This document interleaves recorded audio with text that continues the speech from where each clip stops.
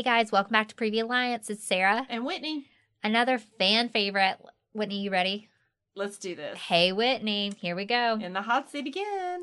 Hey Whitney, I just found out I was pregnant and previously suffered a miscarriage. I'm struggling. Hard. I keep fearing I'm going to lose this baby. Any help? So first off, I want to validate that is so realistic for you to have those fears and concerns. And your anxiety about losing this baby comes from a place of protection. Yeah. Because as moms, we innately want to protect our babies. And miscarriage is hard because there's nothing that you did or didn't do that caused that miscarriage. There's nothing that the doctors could have done to prevent it. It is one of those horrible things that people go through. And it's a loss. It's a grief. It is. Experiencing too, myself, I want to say that is one of the hardest heartaches Yes. that I've ever experienced. Oh, yeah. And I struggled with both my pregnancies after with anxiety and detachment. Mm-hmm. So what is something when she's overwhelmed with those thoughts? So remind yourself, too, that your thoughts are coming from a place of protection, that they are not bad thoughts. Right. We don't want them to turn into an intrusive thought where they kind of spiral, where you're like, oh my gosh, I'm going to start bleeding. I'm going to miscarry. We don't want to have that inevitable thinking. Because thoughts are thoughts, right? Yes, thoughts are thoughts. They're fleeting. Absolutely. Thoughts are not truth. Right. So thoughts are something that we can recognize, Yes. but not validate Agreed. and get entrapped in that. Agreed. So just know your thoughts, your anxiety comes from a place of protection. That means you're a good mom. You want to keep this baby safe. I would also encourage you to do positive affirmations of, right now, I'm still pregnant. Right now, I haven't bled. Right. Right now, the doctor says this, pregnancy is going well. Baby is growing. There was a heartbeat when I went to my last appointment. All those kinds of things. And also, if your OB, midwife, whoever your healthcare provider is aware of that miscarriage, they may put you on some progesterone to lessen the likelihood of a miscarriage. I know that I went on progesterone with Will, and then I had such anxiety in between appointments. They let me come in Yes. more frequent, but I was honest. I said, I need this. Yeah. And I also got a home Doppler, which Mhm.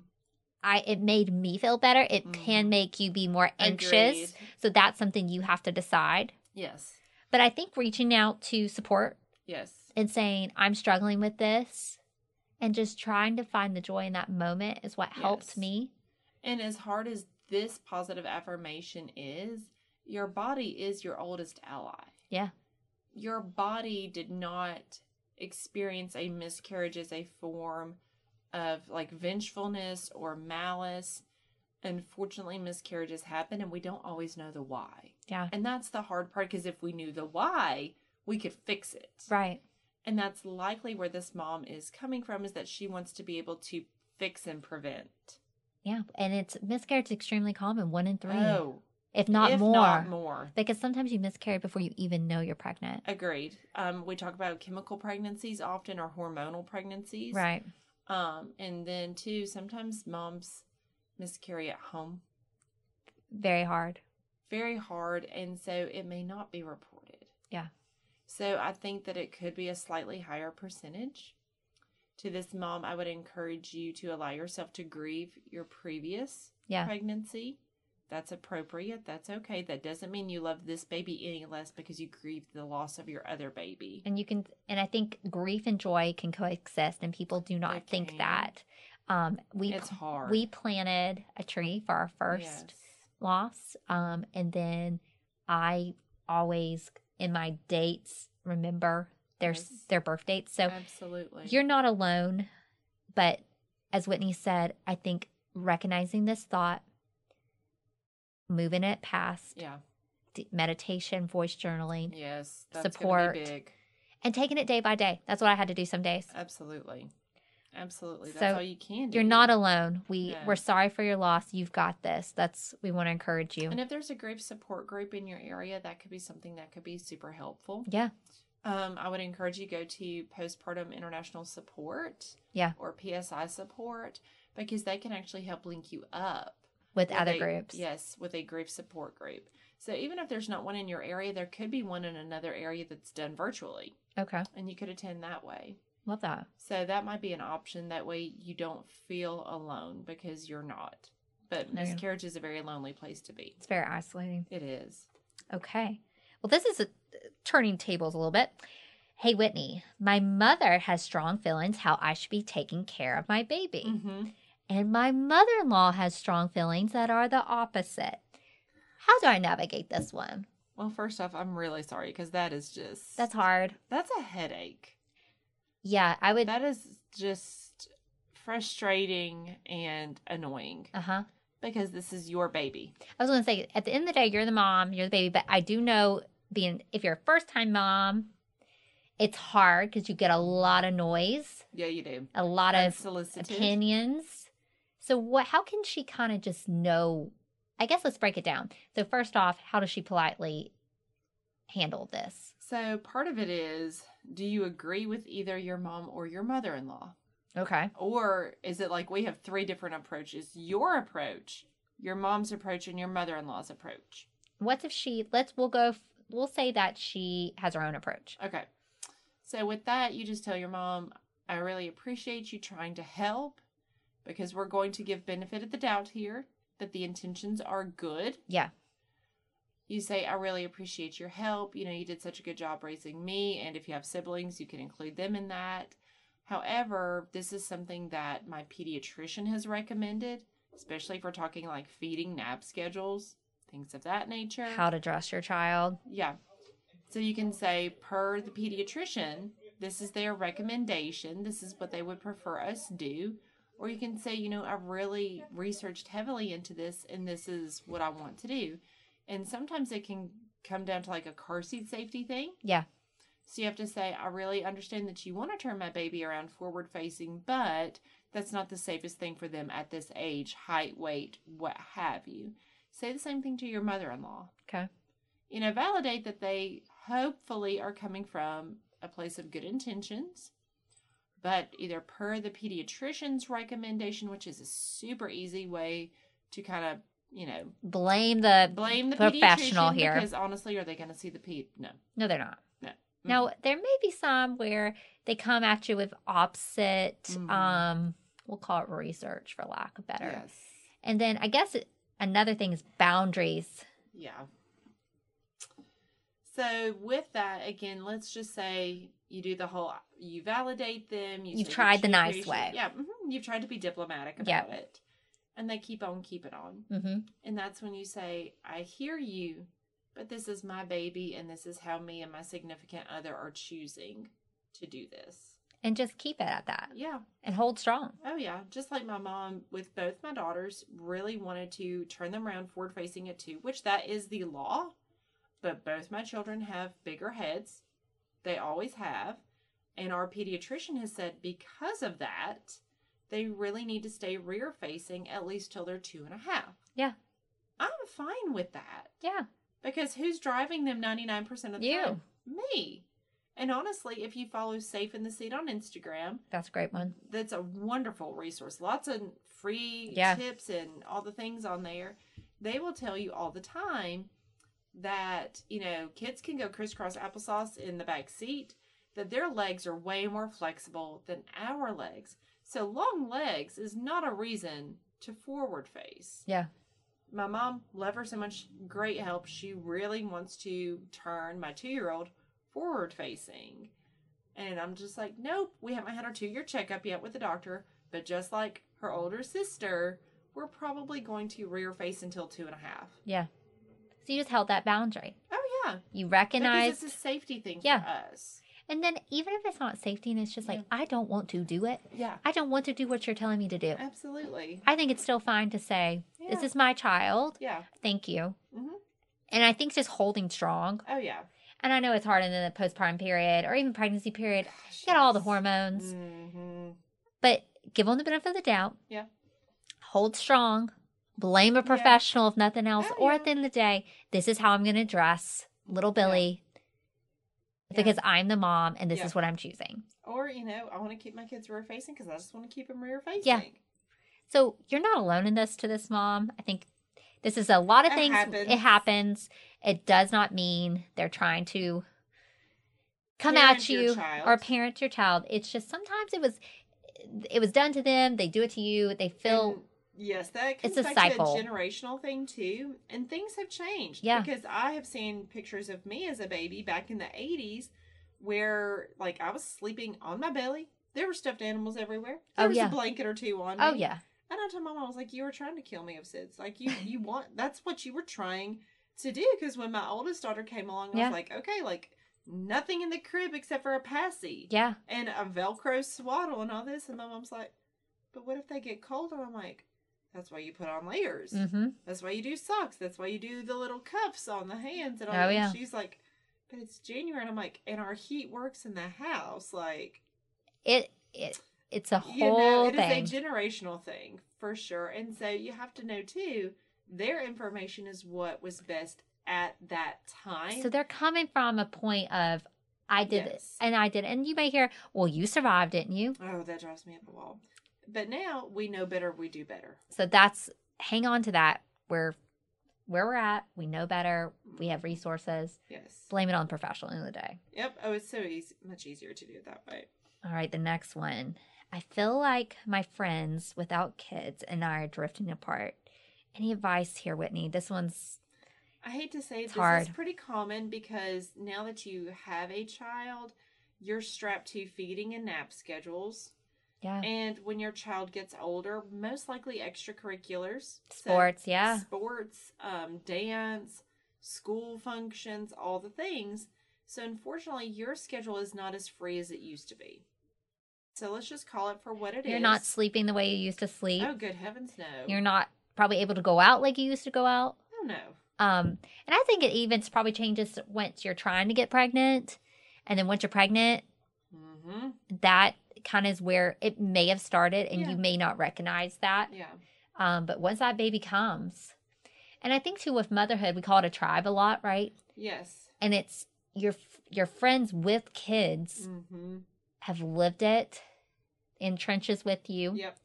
There's kind of like, you text me, I don't respond for a couple hours. I'm not mad at you. Yeah. Maybe, my friend's Holy Hillsbury closed at the house. Yeah. And I'm just now coming surfacing back up. Yeah, dumpster fire going on. Yeah. So I think it to be honest to that friend and say, I love you. It's not you, it's me. It's me. It's me in my life, and I'm trying to balance my new role.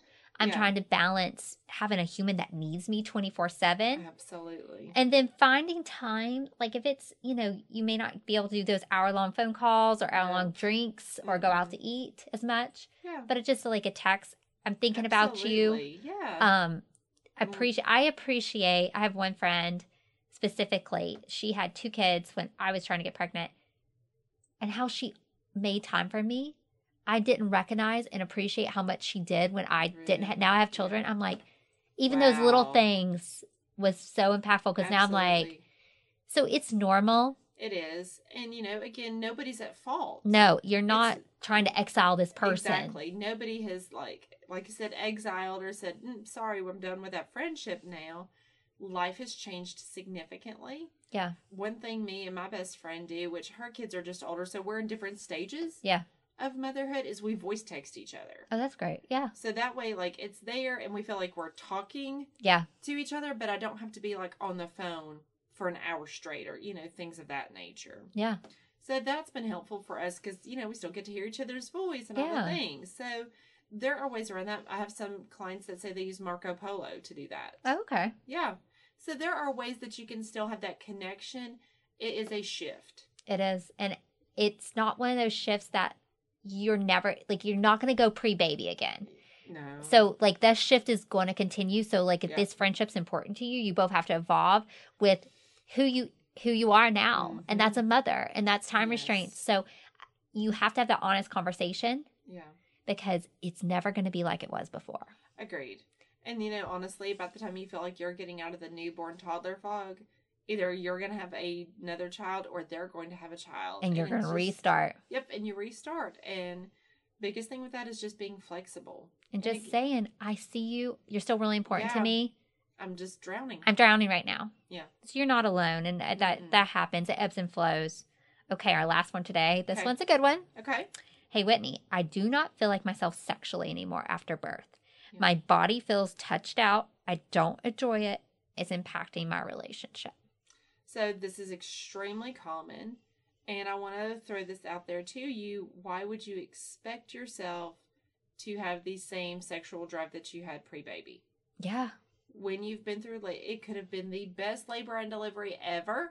No complications. But you still grew a human inside you. Yeah, you grew a human, and it came out of you either through your stomach or vaginally. So do you really want any of that messed with? And then if you're breastfeeding. Yeah, even if you're not, you go through the engorgement and having to dry up.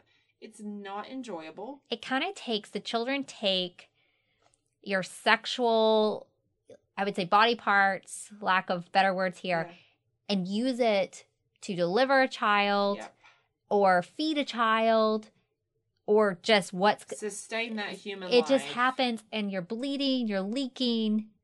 It's hard. It's hard. Our bodies, unfortunately, are a war zone. Yeah. After having a baby. I don't think guys ever get it. No. Because they're just like, they don't understand. They didn't experience, they didn't go through it. No. So they just think your body, I mean, some may give more appreciation to that body. Yeah. Others have no idea how tapped out you are. You've had a baby strapped to your chest all day. Mm-hmm. And you're just like, I don't want to be touched. And you're sleep deprived. Yeah. So sometimes sexual activity is the last thing on your mind. Oh, for sure. And also the hormone shift that we go through. You may not even want it. Yeah, I was about to say your libido is going to be pretty tapped out. Yeah. That's not alarming to me because, again, we are going through a pretty significant hormone shift. I know a lot of mamas struggle too with how different their body looks because it takes of the a weight bit. gain. And even if you lose all the baby weight, things may not go back quite to how they were before. No, and then, we've had Emily, our pelvic floor therapist, like she brought up some good things. Yes. You may have physical pain there. Yeah. That is related to your pregnancy and delivery that makes that sexual activity hurt. Yeah. And so it's not pleasant. So it's common. We want you to say this is common. You're not alone. Your spouse, your partner probably is not having the heavy load of the child, especially during the postpartum period. Yeah. So they're not feeling the sensory overload like you. They're probably not understanding how you are. And they don't have a physical and hormonal recovery to experience. They've kind of just, they're riding the wave of this whole experience with you, but they're not dipping and dropping their estrogen and progesterone and testosterone. Yes. Even breastfeeding and what it can do to dry up secretions. Yes. There's a lot of things at play. So what can this mom do?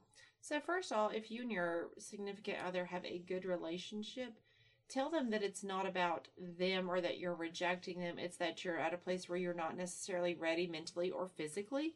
And just because the doctor says 6 weeks, follow up, you're clear, that's not necessarily the truth. Nope. And that doesn't account to your mental health in that. Exactly. So, and here's another thing. Kind of set your expectations low as far as frequency. Yeah. Because again, you're sleep deprived. You really never know what each day will hold, especially in that first year of baby's life. Things happen. And so set your expectations low on frequency.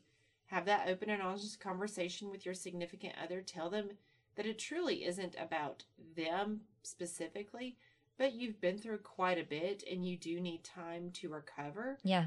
And maybe there are other things that you can do that aren't sex that makes you feel close. Like, can you sit together on the couch and watch a movie? Yeah. Things like that make you feel more connected. I'm going to throw this out here. If he wants to take the night shift and give you a night of sleep, that might change some things. Yeah. Going to be honest there. So, but having that conversation. If you're not sleeping and this is the 3rd, 4th month and you've not slept. Oh, Lord help you. And you have some quiet time, you want to sleep. Yeah. And you need it. And if you're seeing him sleep when you're not sleeping, that's not going to make you want to do anything. Exactly. Yeah. And then if you're having pain, go back to our pelvic floor episode. Absolutely. So you're not alone. Communicate. Yes.